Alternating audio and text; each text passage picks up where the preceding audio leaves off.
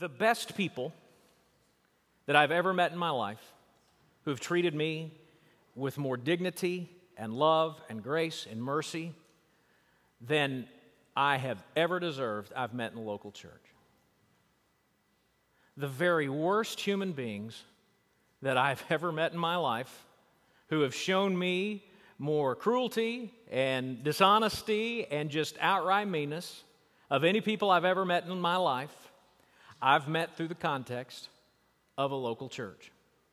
And my guess is that every single person in this room would say something similar. Now, here's the deal. Let's relax. None of this should surprise us. Churches are filled with imperfect people. They are led by imperfect people. People who are just trying to figure it out and sometimes do a terrible job of figuring all of that out. What we have to do, though, is learn from those who have made a habit of messing up but pushing forward, and those who have institutionalized the bad stuff in their life. What we have to do is we have to learn how to live lives that demonstrate church health, being a healthy member, and to reject toxicity that can show up in our lives and in the lives of other people, and know the difference. We have to know the difference. And we're going to do that today by looking at the last part of the last letter from John that we will be studying together ever. Okay? Because there's really nothing left after this. If you would please find 3 John verse 9. 3 John verse 9. We conclude today our series of messages from the letters of John that we began way back in January, interrupted it because of this virus outbreak. I don't know if you heard about it, that took place, and then came back to it. We're going to take a week's break, kind of have a standalone message next week, and then we are going to the last book that's attributed to John in the Bible that I can preach from, and that is the Revelation of John. That starts 2 weeks from today. And again, I just remind you, everybody's super excited about that, just needs to throttle it back. I will be greatly disappointing to you as we go through that. We're not going to fill out any charts. We're not going to set our calendars or anything like that. We are going to look at what the book says. And the book says, though you may experience trouble and sorrow in this world, fear not, God is on the throne. That's what it's all about. In fact, that's just really the book, so I don't have to preach from it. We'll just skip that and figure something else. But that's what it's going to be about, and I hope that you'll be back for that as we begin that journey through the fall and spring. I hope you found 3 John verse 9. Would you stand, please, as we honor the reading of God's Word this morning? 3 John verse 9. I've written something to the church, but Diotrephes, who likes to put himself first, does not acknowledge our authority. So if I come, I will bring up what he's doing, talking wicked nonsense against us. And not content with that, he refuses to welcome the brothers, and also stops those who want to and puts them out of the church. Beloved, do not imitate evil, but imitate good. Whoever does good is from God. Whoever does evil has not seen God. Demetrius has received a good testimony from everyone, and the truth itself. We also add our testimony, and you know that our testimony is true. I had much to write you, but I would rather not write with pen and ink. I hope to see you soon, and we will talk face to face. Peace be to you. The friends greet you. Greet the friends, every one of them. May God add a blessing to the reading of His Word. You may be seated. So you don't have to be a Bible scholar to figure out that we have a good dude and a bad dude. In the verses we just read, you have Diotrephes, who is being rebuked, and then you have Demetrius, who is being celebrated. And though we cannot completely reconstruct everything, all of the details that are feeding this letter that John is writing to a man named Gaius, we can see enough and know enough in the midst of it all to be able to draw some principles for ourselves to help us move toward, as individuals and as a church, healthy membership. First, because that's what John does, let's look at toxic membership. And we can see that toxic members are known by their relationships. Toxic members are known by their relationships. Now, before we can dive into all of this, I think it's important for us to understand how the church was led and constructed in the first century. It was led in a way that would be, I think, pretty unfamiliar to most of us who are Baptists. It was more akin, I think, based on my study, to a Presbyterian kind of structure. You had a network of house churches, and in those house churches, you would have individuals, elders, or groups of elders leading at the local level. And then there was a broader group that was overseeing the work of all of the churches in an area. Initially, it was just all the churches. And you can see this larger group of leaders leading out all of the churches in the book of Acts. In Acts chapter 15, there's a debate going on about how to integrate cultures in the church. The church had always been predominantly Jewish, and now they were starting to reach Gentiles, and they were butting heads, and they were trying to figure out how is it that we can get along. And so the leaders of the churches come together, they debate it, they talk about it, they come up with a letter, they send it out to all the churches for them to follow so that their relationships together collectively could be informed by truth, mercy, and love. And then as the first century continues on, you see these leaders, these groups of leaders overseeing groups of churches becoming more regionalized as the church grows. And what's going on here is that John, with another group of leaders, is overseeing a network group of churches in what for us is modern-day Turkey. And Diotrephes is in all likelihood at least a leader of one of these local churches and perhaps one of the elders of this local church. And in this capacity, he had gone rogue and had become toxic. And you can see his toxicity in terms of relationships. First, his relationship to authority. Look again at verse 9. I have written something to the church. In other words, John has wanted to communicate something to this particular church that needed to be communicated. I've written something to the church, but Diotrephes, who likes to put himself first, does not acknowledge our authority. Now, to see, again, the plurality which John is leading here, he's saying he doesn't push back on my authority. He says he's pushing back on our authority. So Diotrephes is not wanting to do what this letter was asking this church to do, or at the very least, was not wanting his church to hear what the leaders, the ultimate leaders, wanted this church to hear. And John plainly points out why this is true. Diotrephes loves to be first. He wants to set himself apart, single himself out, and rather than lead with, he wants to lead from. He wants to be the person absolutely, finally, and fully in charge. He is a manifestation of something that began to happen pretty quickly in church life. By the time you get to the end of the first century and the start of the second century, this idea of leading from plurality begins to be put aside in terms of these singularly powerful leaders who install themselves essentially as bishops of these regions and aren't accountable to anybody.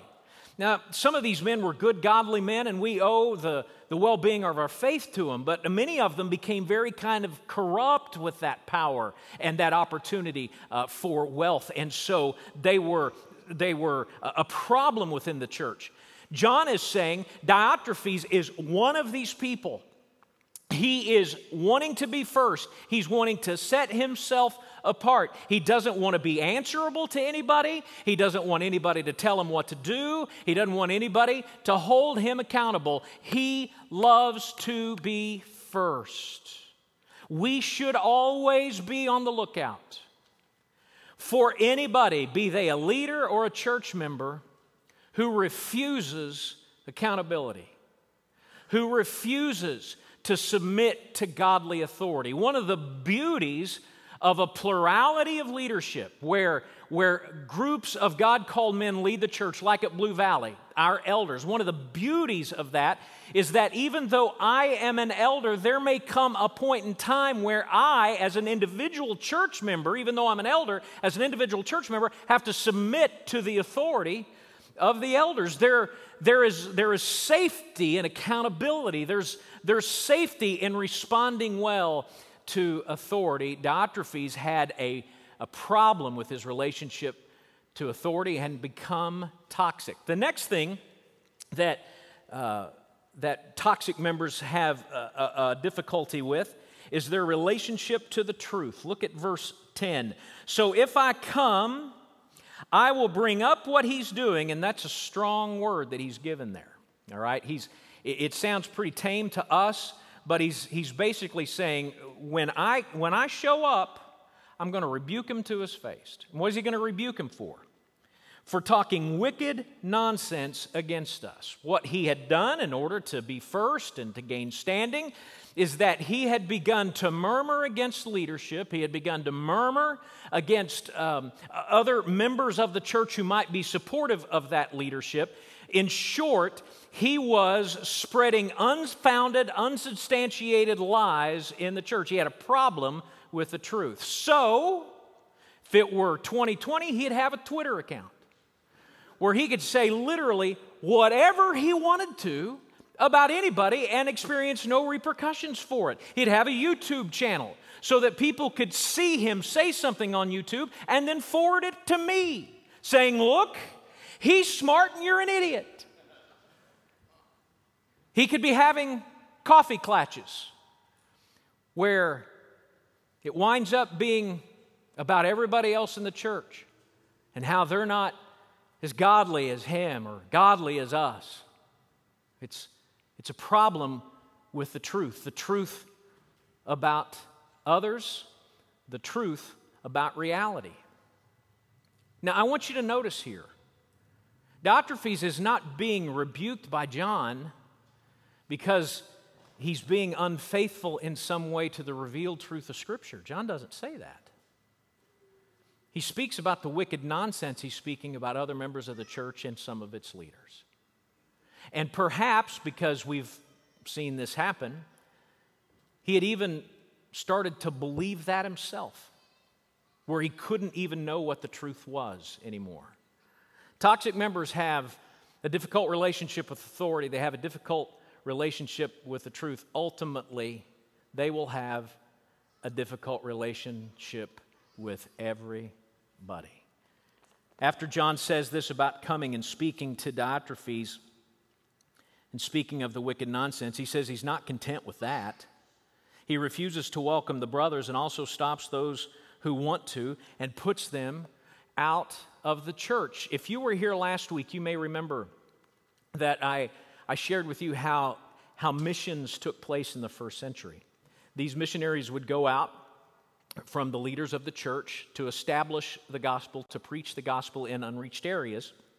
And in order to be able to do that in a way that allowed them to not take anything financially or any material goods from those to whom they were preaching in order to show the free gift of the gospel, they relied on Christians in the area to take care of them. And so what Diotrephes was doing was saying, if anybody supports what John and the leaders are doing, I'm going to put you out of the church. I'm going to practice church discipline on you. You're no longer going to be a part of the church. So he had built around him a group of people who looked to him singularly as a leader or singularly as an authority, and he was willing to alienate everybody else. So toxic members have a difficult relationship with authority. They have a difficult relationship with the truth. They have a difficult, ultimately, relationship with everybody that doesn't agree with them. And he was a leader, an elder maybe, of a local church. I mean, right now, probably if you've got any kind of church experience in your mind, you're thinking of people who have manifested these kinds of things. And you're asking yourself what I ask myself when I read this. How do those people gain such standing in the local church? Well, let me let you in on the key to that.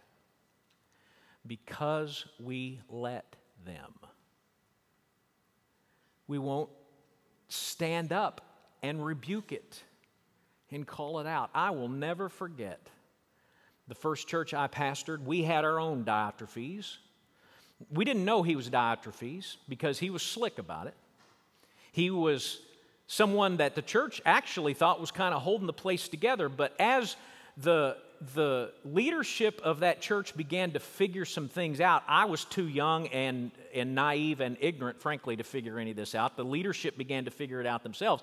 They began to figure out that this guy's MO was to light fires and then be the knight in shining armor that rescued the church and ran off the pastor. So he was one of these guys that was constantly causing trouble in the church so that he could maintain his standing in the church. And at our little country church out in the middle of nowhere, Tennessee, they had this wonderful thing. When we met together on Sunday nights, we'd have a deacons meeting at 5 o'clock where we were typically saying, you guys are knuckleheads to one another. And then we would go out and worship Jesus at 6. You know, it was terrific. I always loved it. Yay, you chewed me out, I'm going to preach. So we were in a deacons meeting one night, and one of the leaders brought up that our Diotrephes had done something. And I asked them, I said, did the rest of you all know about this? And they said, yeah. And it became very, very clear that their solution to that was to send the young, naive 31-year-old to confront this guy on a rumor, which is not even biblical. And so I said naively, who'll go with me? Nobody did. And that's how that kind of behavior had stayed going forever. Here's the thing. If you are a follower of Jesus and you're a part of a local church, even difficult relationships are not disposable. And when you go to someone who's having such sin in their life, you're not going to them to run them out of town. Your impulse is to go to that person and restore them to where they need to be with Christ. So if you refuse to confront this kind of junk, essentially what you're saying is that I don't love them enough to care. See, toxic members are targets for godly discipline, yes, but compassion and mercy to restore them. We need to examine our lives if we have any toxic behaviors. We need to examine our lives to see if there's anything that we are enabling that would draw the church away from true faith. But then if we see someone doing something, we need to go to that person in love to call them back to where they need to be. Toxic members are known by their relationships. Boy, this has been bad news, hasn't it? This is a real pick-me-up, this sermon so far. So let's switch and do what John does. Let's now consider healthy members, and we will see that healthy members are known by their testimony. Known by their testimony. In other words, what is spoken of them by others and what is obvious from them in their lives becomes the evidence of their spiritual health. And we see this in the commendation of Demetrius in verse 12. Now, it's likely that Demetrius is the one delivering this letter to Gaius. Okay, so he's shown up, and maybe Gaius doesn't have any idea who Demetrius is, but this letter from John explains it. And when he gets to verse 12, we got this one verse, and I want you to stop and think. If there was one sentence written about you in life that anybody would know about ever in history, would it sound like this? This guy's unknown to us except for this one verse. This is awesome. Verse 12. Demetrius has received a good testimony from everyone and from the truth itself. We also add our testimony, and you know that our testimony is true. There are two things there I want you to see about testimony. First of all, it stands the test of time. If you'll look at the first part of verse 12, Demetrius has received a good testimony, is all one word. Not Demetrius, but has received a good testimony is all one word. And it carries with it this idea The idea that we have observed consistency and authenticity in his profession of faith in Demetrius in the past. It is going on currently in the present, and we anticipate, based on what we have seen, that it will go on in the future. Demetrius was somebody whose testimony of faith in Jesus Christ had stood the test of time. He hadn't just popped in to the local church and made a big splash. This was someone that they had seen, observed, and noted that his relationship was authentic. So the testimony is a tested kind of testimony, but it's also an affirmed kind of testimony. Notice he says that he has received a good testimony from everyone. Who is or are the everyone? The church. The church, as they observed Demetrius' life, affirmed the testimony, the consistency, the authenticity of his life. And then he says something interesting. He says his life is affirmed by the truth itself. It's like this: if God's word could become a living thing that had the capacity to speak as a human would speak, it would stand up and say, Demetrius is one of mine.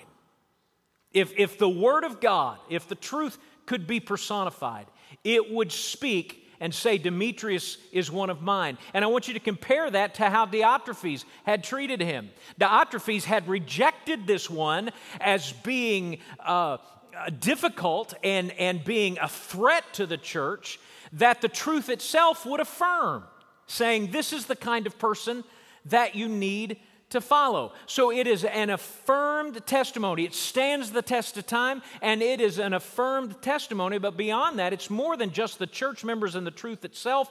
The leaders of the church affirmed the testimony. John says, the leaders with me say to you that this guy is the real deal. Here's what we miss about membership. We believe membership is something like joining a club. I've got an opportunity to join that club or that club or that club, and I choose that club.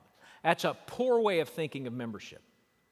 Membership is joining in with a group of people, and the admission standard is this: whether or not they believe your salvation testimony is authentic. That's what it means to be accepted into membership. It is a church family saying, we, having examined this person, believe they have an authentic relationship with Jesus Christ. And when a church withdraws membership from someone, what they are saying is, we no longer see the evidence in this person's life that their relationship with Jesus Christ is authentic. It's important to have a testimony that has stood the test of time, and it's important that we maintain our relationships in the church in a healthy way so that the church can continue to affirm our testimony. So we've seen two things here. What else is there to see? I want you to see how that testimony bears itself out in terms of healthy relationships with other followers of Jesus. And we do that by looking at John. John concludes this letter by saying, I had much to write you, but I'd rather not write with pen and ink. So now he's speaking very personally and intimately with Gaius. I really wish I could see you, he says. I hope to see you soon, and we'll talk to face to face. But then, because Gaius has influence with other believers, perhaps an elder in another church in this area, he says, peace be with you. The friends greet you. Greet the friends, every one of them. And that every one of them carries the idea of greet every one of them by name. See, the church wasn't just some anonymous corporate entity to John. To John, it was a network of relationships that he was investing himself fully in, and that he would experience for eternity. So, the testimony of a healthy member bears witness to the health.